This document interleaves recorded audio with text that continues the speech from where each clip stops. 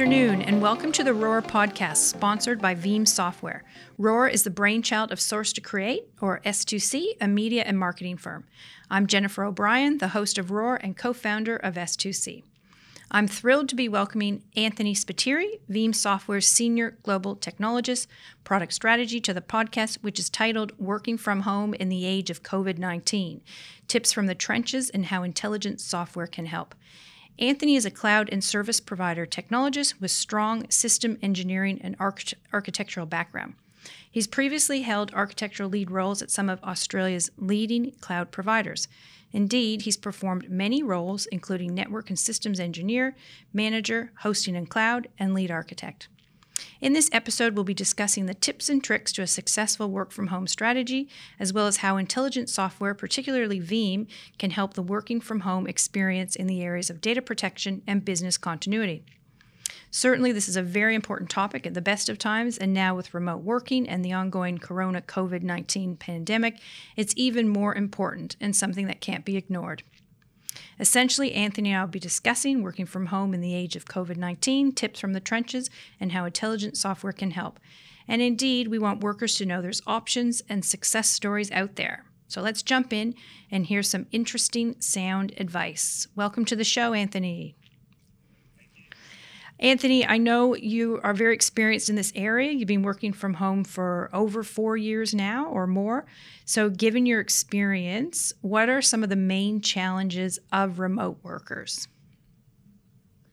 Yeah, so obviously, this sort of time with COVID and the fact that people have been forced to work from home, it's probably fundamentally different to someone who, like me, has to work from home because that's what we did. But I think the lessons can be learned the same way nonetheless, right? The biggest thing that I've learned from working from home over the last 4 years and a little bit before that was that discipline is so important.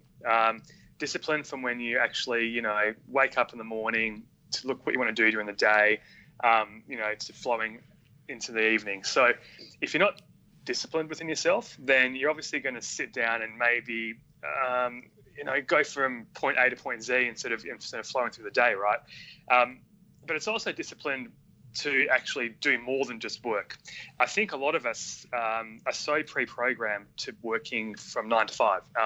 Even when we're at school, right? That's it's ingrained into us to basically do a 9 to 5 day.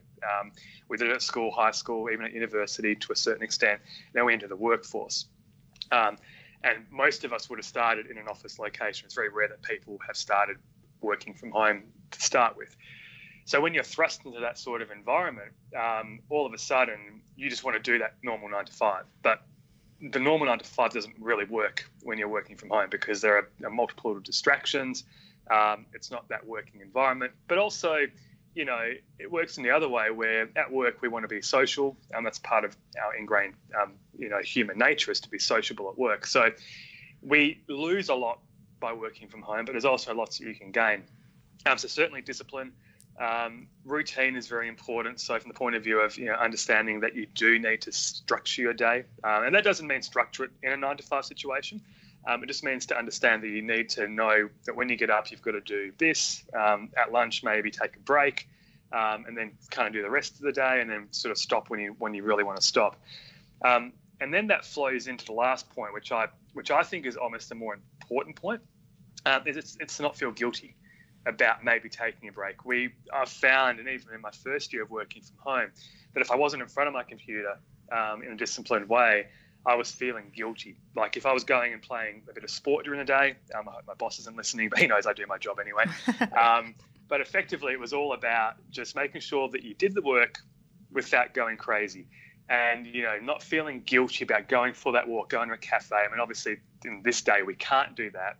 But we can certainly, adapt to different conditions to make sure that we're not going crazy by sitting at home all the time. And the last point, was human touch. This is the most hardest thing today because obviously we're being forced to work from home. I heard a stat this week that effectively half of the world's population are literally in some sort of lockdown at the moment and social distancing. And we're, again, creatures who crave that human touch. So being able to do what we're doing now, we're doing a podcast. Yes, we're doing it over the airwaves, but we're also seeing face to face. So being able to leverage technologies that do that and be able to see people is so critical as well. Yeah, and it's interesting what you said about the feeling guilty. That's so ingrained in all of our brains. So that's a hard one to overcome. And how can you avoid burnout and deal with, I guess, some of the ongoing craziness? Yeah, burnout is a hard one, especially in IT. I was having this conversation earlier in the week because, in IT, the majority of us in IT are in it because it's our hobby. We love it. We tinker. We love doing computers before we got these jobs. And what that means is that we're more likely to spend more time in front of a computer than anyone else almost in the workforce because that's our hobby. Whereas certain other professions will, do their job in front of a computer, then switch off. And that's real for a normal circumstance, right, where people are going into an office, coming back, and then doing nothing. But what I've found is that for people in IT, we can burn out quicker because we don't give ourselves the break that we need, the mental break. And that's not to say that we shouldn't tinker. That's not to say that we shouldn't do what we love because, we wouldn't be doing it if we didn't love it. But it's just to feel that you can step away. And I think it comes back to that guilt thing as well. Not feeling guilty about stepping away and taking time for you. Because burnout is real.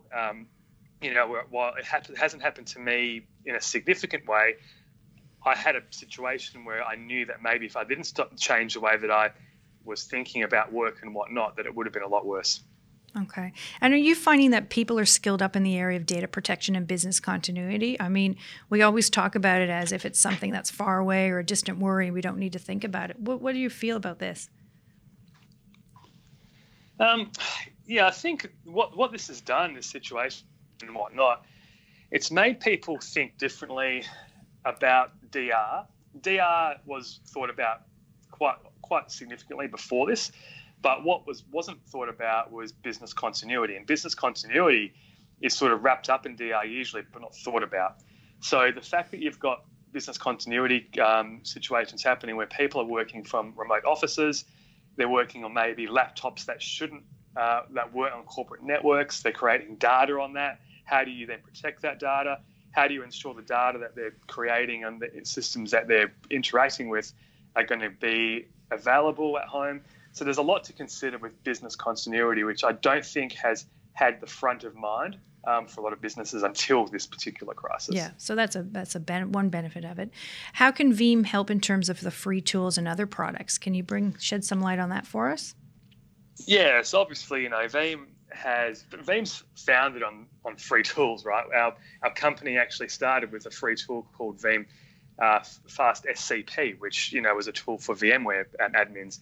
And throughout our history, we've been really good at having a freemium model for a lot of our products and services. So, at the moment, we've got Veeam Backup and Replication, which is our core, the core of our platform. We have a community edition for that, which is free. And you can install that and have it fully functioning up to 10 what we call instances or workloads to protect your data. In addition to that, we have Veeam agents, and I think this is more pertinent today. Our agents for Windows, for Linux, for physical devices. A lot of people are using their laptops and not really having a data protection strategy on there that's easy. With Veeam, we've got this free agent that can be deployed by anyone and also be controlled by IT departments and then effectively be able to protect workloads. So I think that's pretty important there. But yeah, the community edition is free. That can be leveraged, especially people with home labs and whatnot. But also more importantly, that agents for endpoints, I think that's where we can really help as well. Okay. And I guess what scares you about the current situation and the work from home scenario? Scares me. Scares an interesting word. Look, I think what scares me mostly is that people are not going to do what I talked about earlier in the podcast, which was, not feel guilty, not take time for themselves, and actually burn out quicker than they would have if they were working in a normal office environment. People have to adapt really quickly, but we're creatures of adaptation. There's a quote by Charles Darwin which goes somewhere along the lines of, it's not the strongest of species or the most intelligent, it's that survival thrive. It's the one that adapts quicker. That is taken a little bit out of context with today's situation, but I think it really is pertinent because we should be able to adapt pretty quickly, and a lot of people are adapting quickly. But again, if you just tend to sort of have the same mentality working from home as what you would have in the office, then you are going to fail pretty quickly. So the end word is just to adapt. Okay. And I guess in terms of what are you most excited about in terms of the latest tech advancements in the intelligence software space? Yeah, look, what's really exciting about this, and I think one of the great things to come out of this, you asked me what scares me. Now, this is a question about what excites me. I think we're being thrust and pushed forward into this more advanced technological space where people are leveraging the internet for what it was built for initially, and what we've kind of lost sight of the internet in the last few years. It was built to communicate. It was built for people to connect. And so what we're doing is we're leveraging the technology, the comms that are sitting underneath, which have become so much better and quicker and faster over the last 10 to 20 years. And then the technology. I mean, we're using Skype today, but we look at Zoom as a company. Zoom has done great things and been able to connect people around the world quickly and efficiently, and not only over voice, but also video, which is obviously important for that strategy. But then when you look beyond that, you look at digital currencies, contactless payments. That's obviously something that I think will thrive out of this.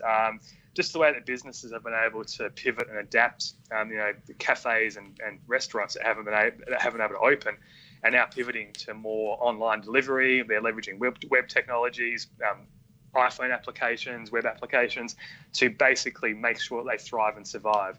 So, we haven't got hovering cars and that sort of thing just yet, even though they're closer. But I think one thing that we will have is this promise of future tech come to us a lot quicker after this. Yeah. And what's next on the horizon for the data protection and I guess the business continuity arena, which you mentioned earlier that, companies aren't necessarily putting that high on their agenda?